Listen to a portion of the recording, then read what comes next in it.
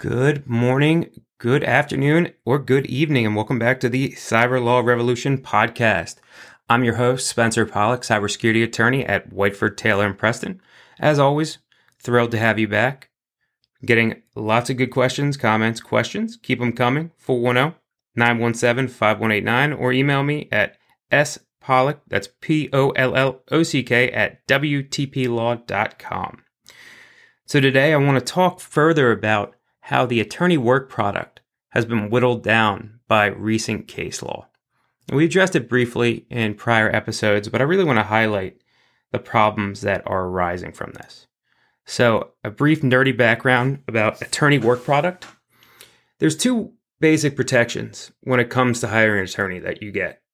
Obviously, we know about attorney-client privilege. Those are all the conversations you have with your attorney, the notes the attorney takes. The work product doctrine is a little different.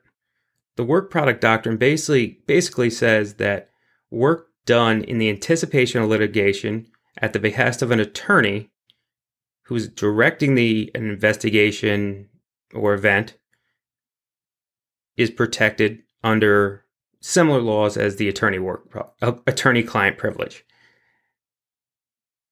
It's a little bit more specific, but I don't really want to dive into the rabbit hole of the legal analysis. But basically, if an attorney hires an expert in the anticipation of litigation on behalf of a client, that should be protected under that doctrine and should not be discoverable if they're sued down the road. Think about it as they become the attorney's right hand. So in looking at cyber, in recent case law, courts have been finding that that is not the case. A lot of these courts have determined that these forensic experts that are hired by an attorney on behalf of a potential breach client would have done this same work regardless of the attorney being there or not.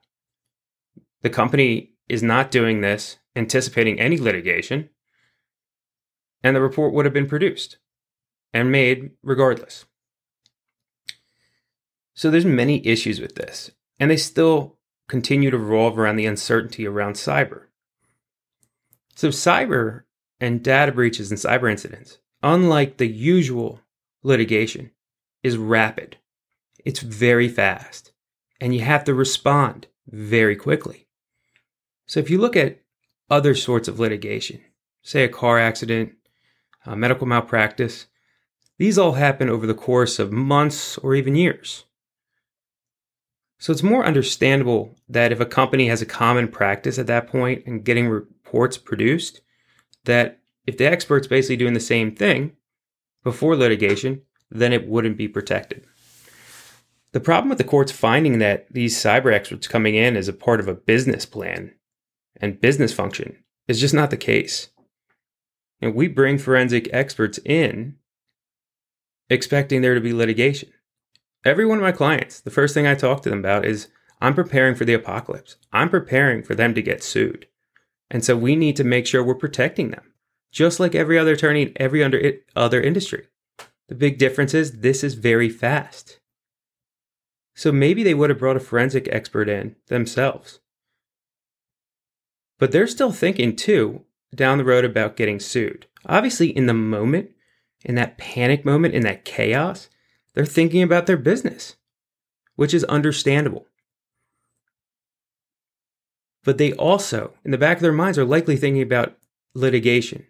And the second the attorney comes in, I guarantee they're thinking about litigation. Because why else are we bringing attorneys into these situations?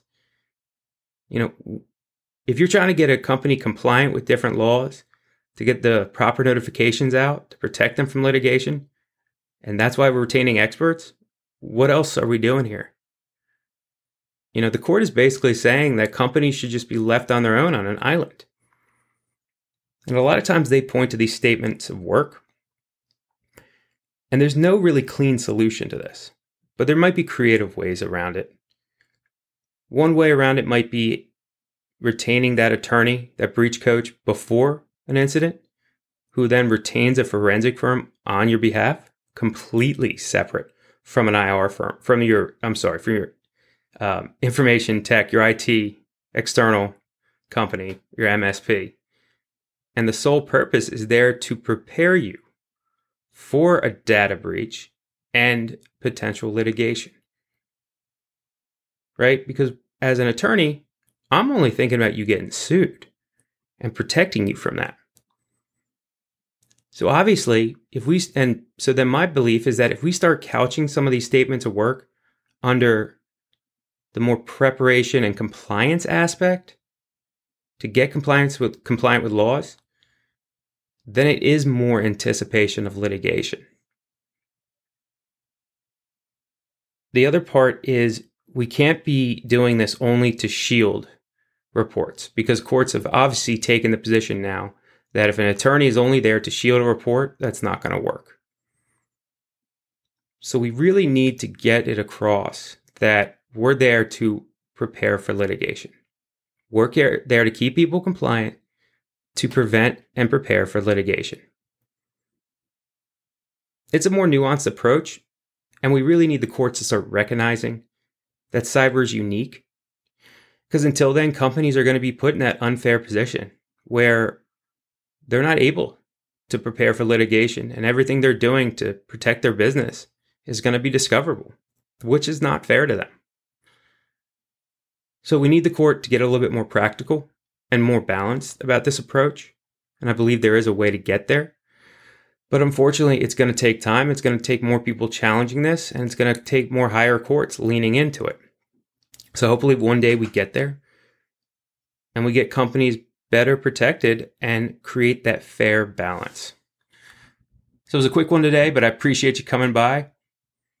Keep those questions, comments, calls coming, 410-917-5189, or email me at spollock@wtplaw.com. And we'll see you on the next one. Have a great morning, great afternoon, or great evening.